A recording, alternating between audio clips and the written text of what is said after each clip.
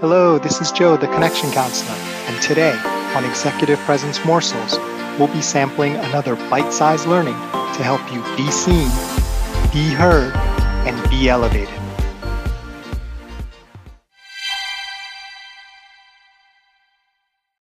Welcome to our ninth and second to last in our Aikido series of Executive Presence Morsels. I really enjoyed sharing some of the insights I've gained from Aikido and applying it to my personal and professional life, and hope you're enjoying and getting some helpful information out of this as well. So in previous episodes, we talked about how just merely connecting to someone is not enough. And we also talked about in our previous episode, or yesterday, about how sometimes it requires us to make a move within ourselves to actually have the best impact rather than trying to force the move on someone else. So today's episode is sort of a combination of those two concepts in a very specific application. And one thing that happens and that I've noticed is when you're performing an Aikido technique and you're actually performing it well, like there's no perfect performance, right? Because people's bodies and shapes are different. The energy is different. There's no real perfect execution when you're dealing with two human beings moving around in three-dimensional space with sort of different skills and bodies and energy. But there's doing it right and effectively, and there's doing it wrong.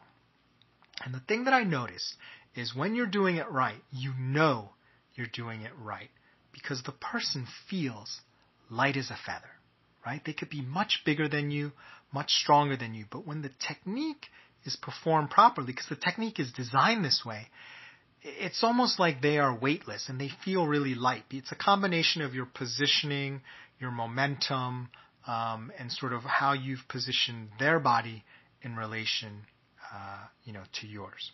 So how do you do that, right? How do you get to that point? And the key from an Aikido perspective has everything to do with breaking that person's balance, right? Think about you're standing there and you're well balanced and you're relaxed and someone comes and they kind of bump into you or nudge you, right? Would you go flying? No, you might stumble back a little bit or you might move very little depending on how hard the jostle was or the push was because you're well balanced. Now think about, instead of being balanced, your balance was broken because you were leaning over to tie your shoe and they nudged you. Or you had sort of, one foot in the air. I don't know, maybe you were doing, showing like a soccer thing or you were just doing something to show someone your shoes and you only had one foot and you weren't perfectly balanced and you got that same jostle. You may go flying, you may fall down, hopefully you don't hurt yourself. What was the difference? The difference was your balance was already broken. And that's the way it works with these techniques. When the person's balance is broken and your balance is solid, it's like you have the ability to very easily control the situation and move the person and the energy where you want in a way that feels light. I mean, they actually feel as light as a feather. It's kind of shocking when it actually works. And as a beginner, it doesn't happen very often, let me just say.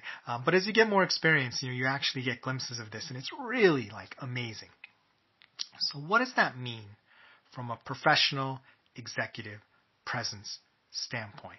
How do you influence people in a way that you can move them as light as a feather when you're dealing with other people who are just as smart, competitive, maybe stubborn as you are? So I'm going to share two principles that work and will make the other person much easier to move. So the first principle is when people are in a balanced emotional state, they're very difficult to convince to move off of something, right? They're like, yeah, I'm good. Things are fine the way they are. Versus when they are in a strong emotional state, either good or bad, people become much more open to being influenced. And I'll give you a good example and a bad example. A good emotional state, right? What do kids know?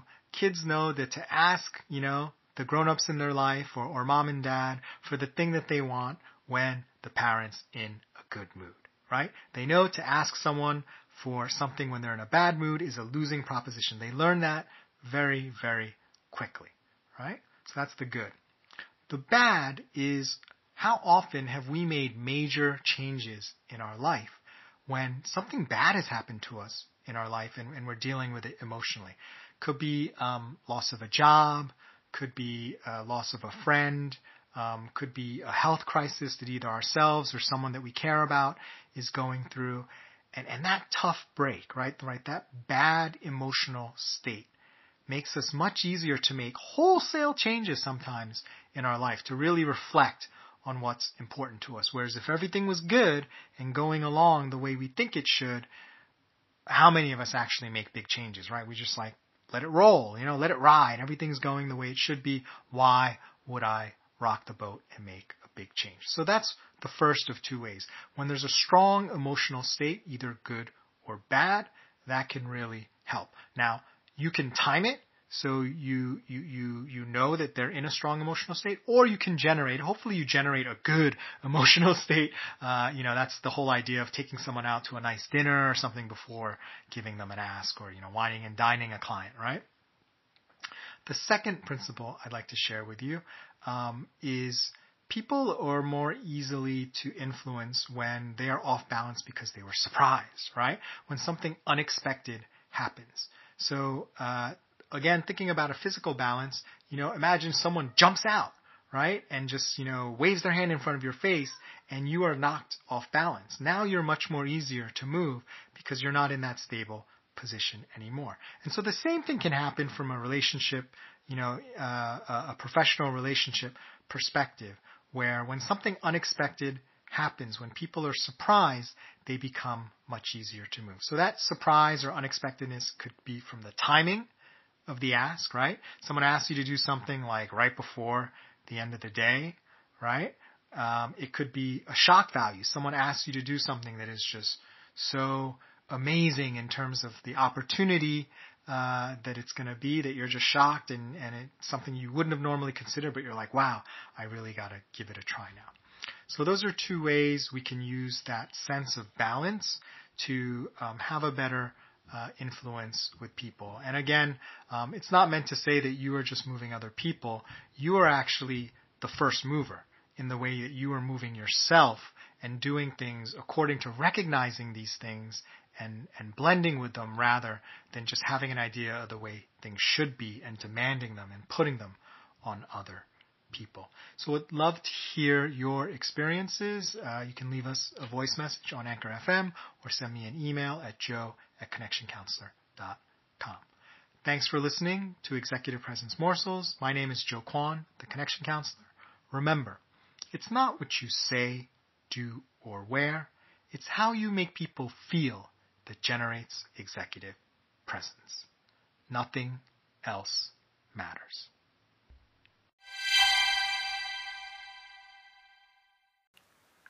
If you'd like, please stay tuned for a preview of tomorrow's episode, brought to you by our sponsor. This episode is brought to you by Visit Williamsburg. In Williamsburg, Virginia, there's never too much of a good thing. Whether you're a foodie, a golfer, a history buff, a shopaholic, an outdoor enthusiast, or a thrill seeker, you'll find what you came for here and more. So ask yourself, what is it you want? Discover Williamsburg and plan your trip at visitwilliamsburg.com. Another day is here, and you're ready for it. What to wear? Check. Breakfast, lunch, and dinner? Check. Planning for what's next and how to save for it? That's where Bank of America can help. For your financial to-dos, Bank of America has experts ready to help get you closer to your goals. Get started at one of our local financial centers or 24/7 in our mobile banking app. Find a location near you at bankofamerica.com/talktous. What would you like the power to do? Mobile banking requires downloading the app and is only available for select devices. Message and data rates may apply. Bank of America N.A., member FDIC. Yay, here we are, our 10th and final episode for now of the Aikido series, where I've been sharing some principles that I've learned and been inspired from in Aikido and applied them to my professional results and executive presence. Wanted to share them with you. And the thing that I find very useful is having that physical analogy can really, really help you mentally grasp how things work in an interpersonal, more abstract space. At least that's how it's been for me. It's been a tremendous learning tool, not trying to sign you up to Aikido class, but just sharing that mechanism. And that's why people use a lot of sports analogies and other analogies, that physical sense, which is concrete, which we can all kind of understand in our bodies, when it's applied to more complicated theoretical aspects, mental aspects, interpersonal, emotional aspects, they start to make a lot more sense, and we can learn and apply them much, much better. So today, the last lesson I want to share with you has to do with about connecting to someone's center before you try to move them. Now, what do I mean by that?